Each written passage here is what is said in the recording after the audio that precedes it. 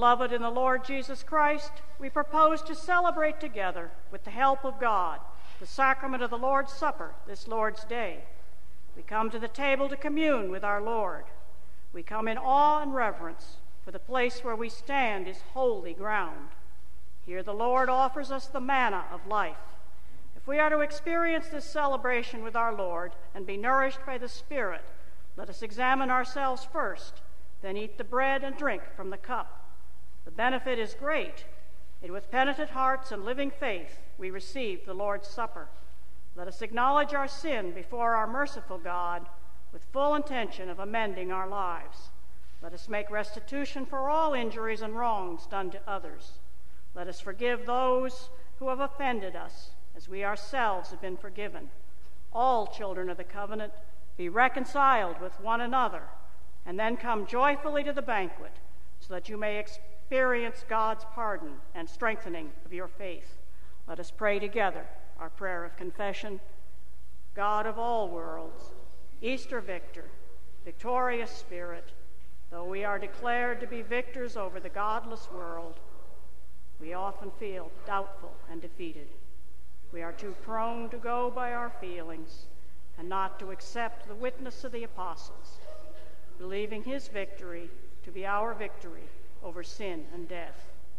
Victorious Spirit, overcome our doubts and fears as we read and hear the apostolic witness. Increase our love as well, for we need to love others. We're not as lovable as Jesus Christ. Amen. Friends, hear the good news. The victory that defeats the world is our faith. We are victors over evil by believing that Jesus is the Son of God. Friends, believe the good news. In Jesus Christ, we are forgiven. God spoke all these words. I am the Lord your God, who brought you out of the land of Egypt, out of the house of slavery. You shall have no other gods before me. You shall not make for yourself an idol. You shall not bow down to them or worship them. You shall not make wrongful use of the name of the Lord your God. Honor your father and your mother. You shall not commit adultery. You shall not testify falsely against your neighbor. The word of the Lord. Let us pray. Lift up your hearts.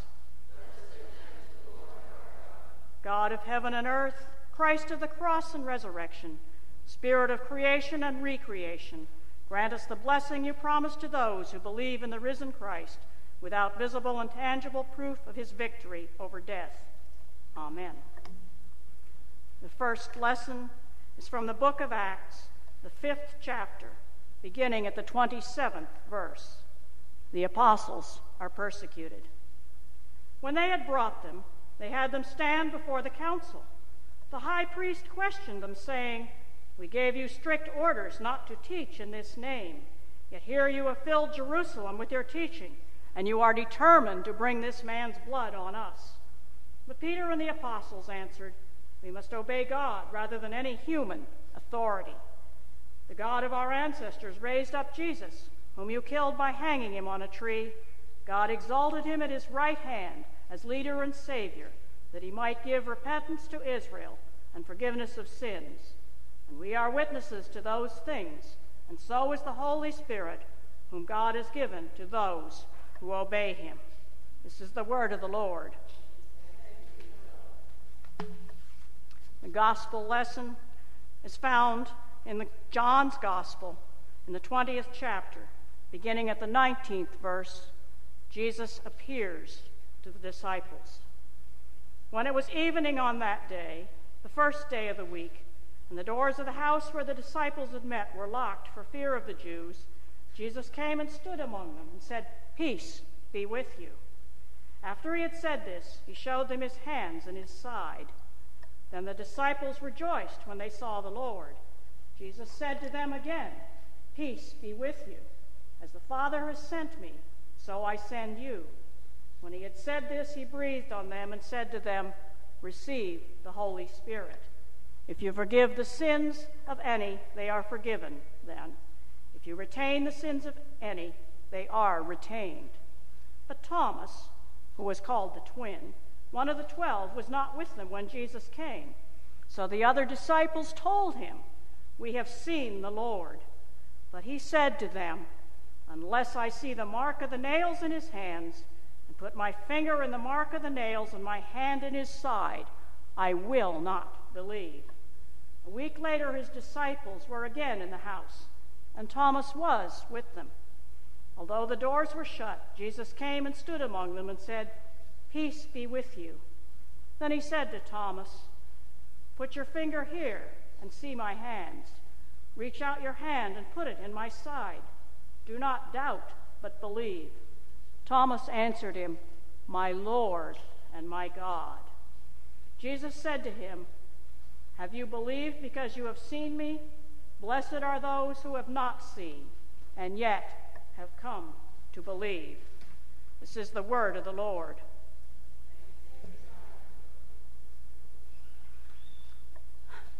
This is the series of lections, yes, that last week and this week, deal with the subject of faith and doubt. Faith among those who saw the empty tomb, and doubt among those who said they needed to see for themselves and see exactly, those who needed absolute proof. Faith is a strange thing, isn't it? Faith, belief, proof. Science depends on proof, and yet it really doesn't, because a lot of science was hypothesis that could not be proven, at least until recently. My mother was fond of reminding me that her chemistry book from college stated quite firmly that the atom was the smallest bit of matter, and there was no way it could be divided. And yet, people were postulating for years that there were these smaller things. Recently, we have read of the Higgs particle that has been postulated for years and finally shown. Science has believed in these things, and yet they could not actually prove them until recently. This is a poor analogy, of course, because we don't have any, quote, hard evidence of the resurrection, end quote. We can't find a cross with a sign on it, although in the Middle Ages there were plenty of people selling pieces of the, quote, true cross, end quote. Religious fakery is nothing new. It's been going on for a long time. We can't take scientific DNA proof. We must believe. What is belief? What is it to say, "My Lord and my God," without actual physical proof?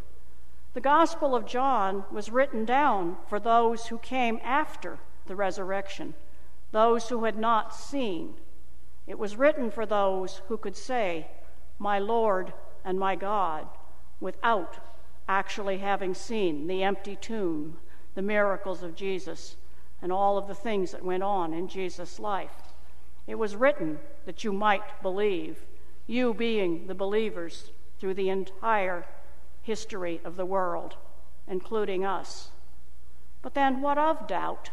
The sermon was entitled, "The Place of Doubt." You notice that Jesus does not say to Thomas, "Be away from me, you accursed person who doesn't believe." He doesn't criticize Thomas at all, except possibly indirectly. He merely reminds Thomas that those who can believe without proof are blessed.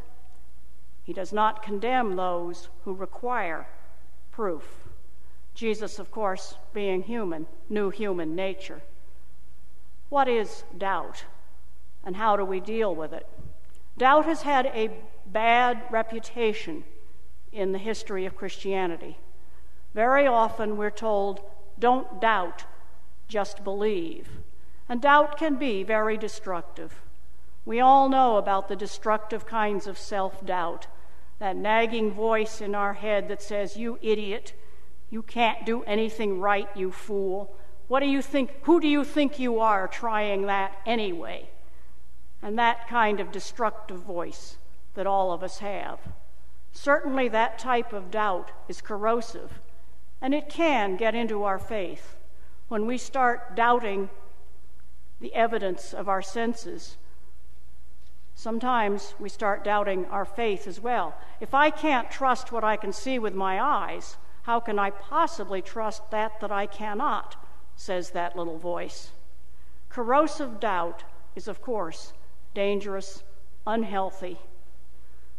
But what about constructive doubt? Is it enough to say, believe, do not doubt? There is a place for constructive doubt. Doubt helps us grow. When we are very small, we believe everything that our parents and our teachers say. As we get older, we begin to question it. Sometimes this drives parents absolutely bananas, as you know. There is that stage when, as Mark Twain put it, how did he put it? When I was younger, I used to doubt that everything my parents said, and now I realize. Well, we go through that stage, and we probably go through that in our religious life. About the teenage years, perhaps? How can this possibly be true? There's no scientific evidence, and we wrestle with it. And that kind of doubt is strengthening. The kind of doubt that enables us to ask questions. Did this happen? And then to go deeper, is that important?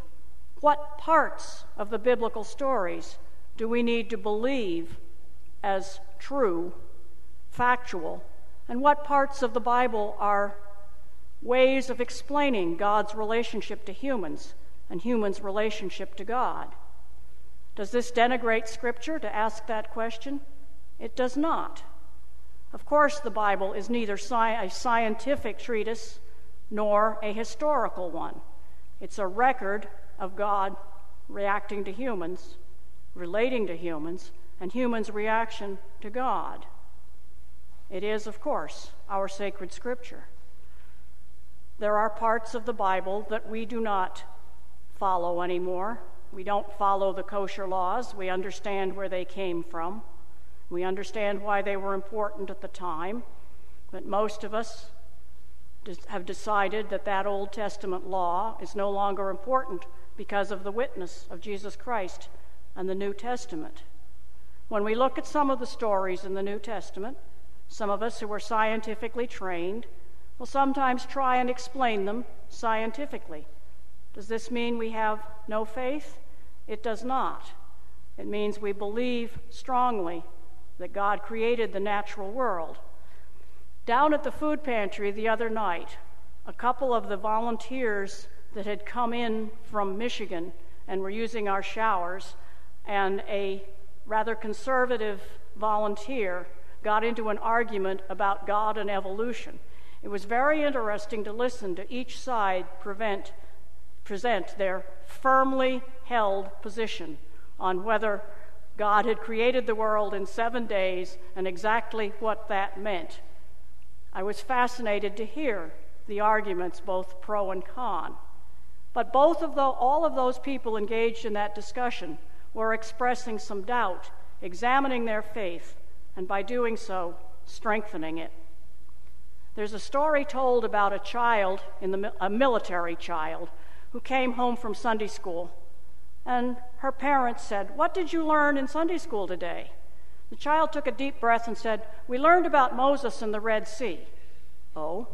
Well, you see, Moses had to cross this body of water, and so Moses sent the Corps of Engineers ahead to build a pontoon bridge, and when everybody got across, then he sent the SEALs in to destroy it so that the Egyptians couldn't get across."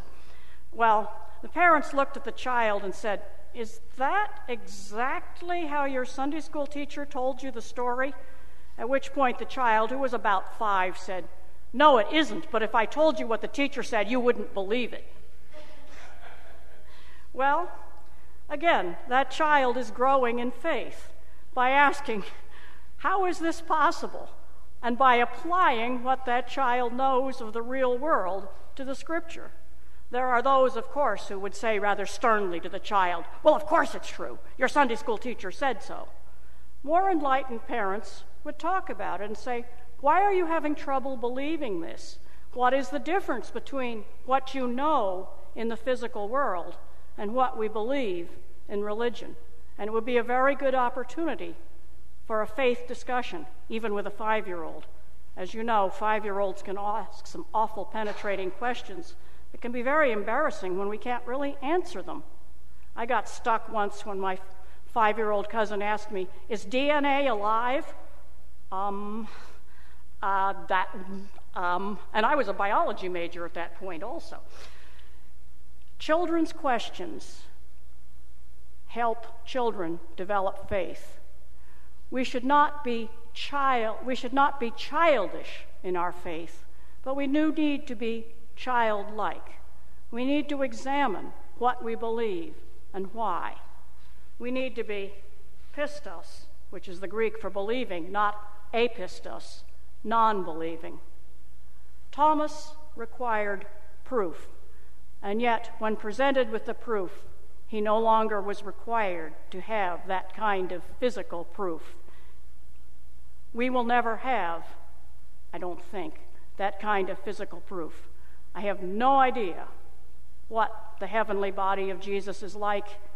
It's not really my concern. I have enough trouble dealing with the reality of day-to-day life down here. I can't really even bother with thinking about heaven, and that's part of my faith journey, perhaps. Thomas was able to say, "My Lord and my God." Thomas shows us that there are degrees of faith. There is the faith that can hold firmly in spite of everything. There is the faith that wavers and comes back. There is the faith that examines. And there is the faith that simply hangs on to everything that they were told. There are Christians, of course, who stop growing in their Christian life at about, sometimes in childhood, sometimes at confirmation. Unfortunately, there are some clergy who stop growing also and stop asking questions and stop wondering and stop looking at the text and debating and thinking and going deeper and wondering what levels of meaning there are underneath this story that I've been told all my life. Faith is a funny thing. In Christianity, we don't require physical proof that the scientist does.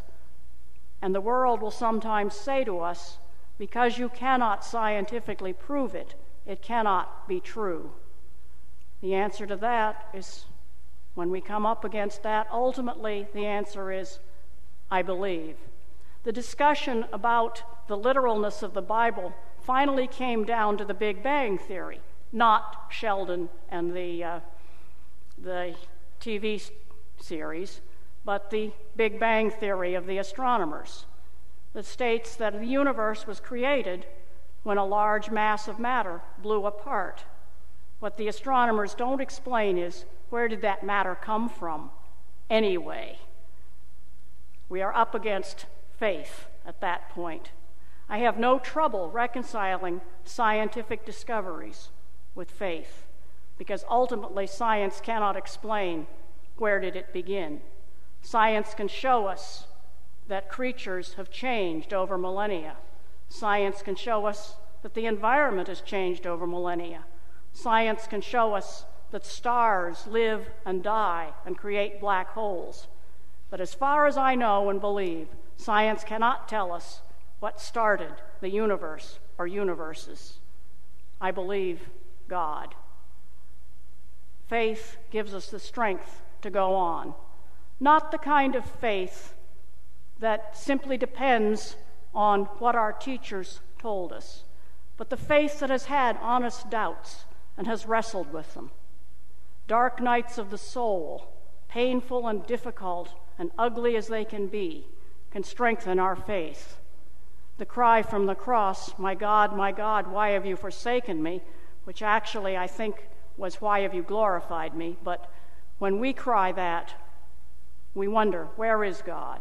Why have you forsaken? And that kind of depth of agony and doubt gets responded to. In this passage, the disciples receive the precursor of the Holy Spirit. They are told that Christ has given them peace, not absence of conflict, but that well-being, that orderliness that shalom means. Our faith gives us that. In spite of the chaos around us, and the headlines today are just as chaotic as usual. As one of my friends said, the world is going to hell in a handbasket, and I want the handbasket concession. Well, yeah, the world is in chaos. When hasn't it been?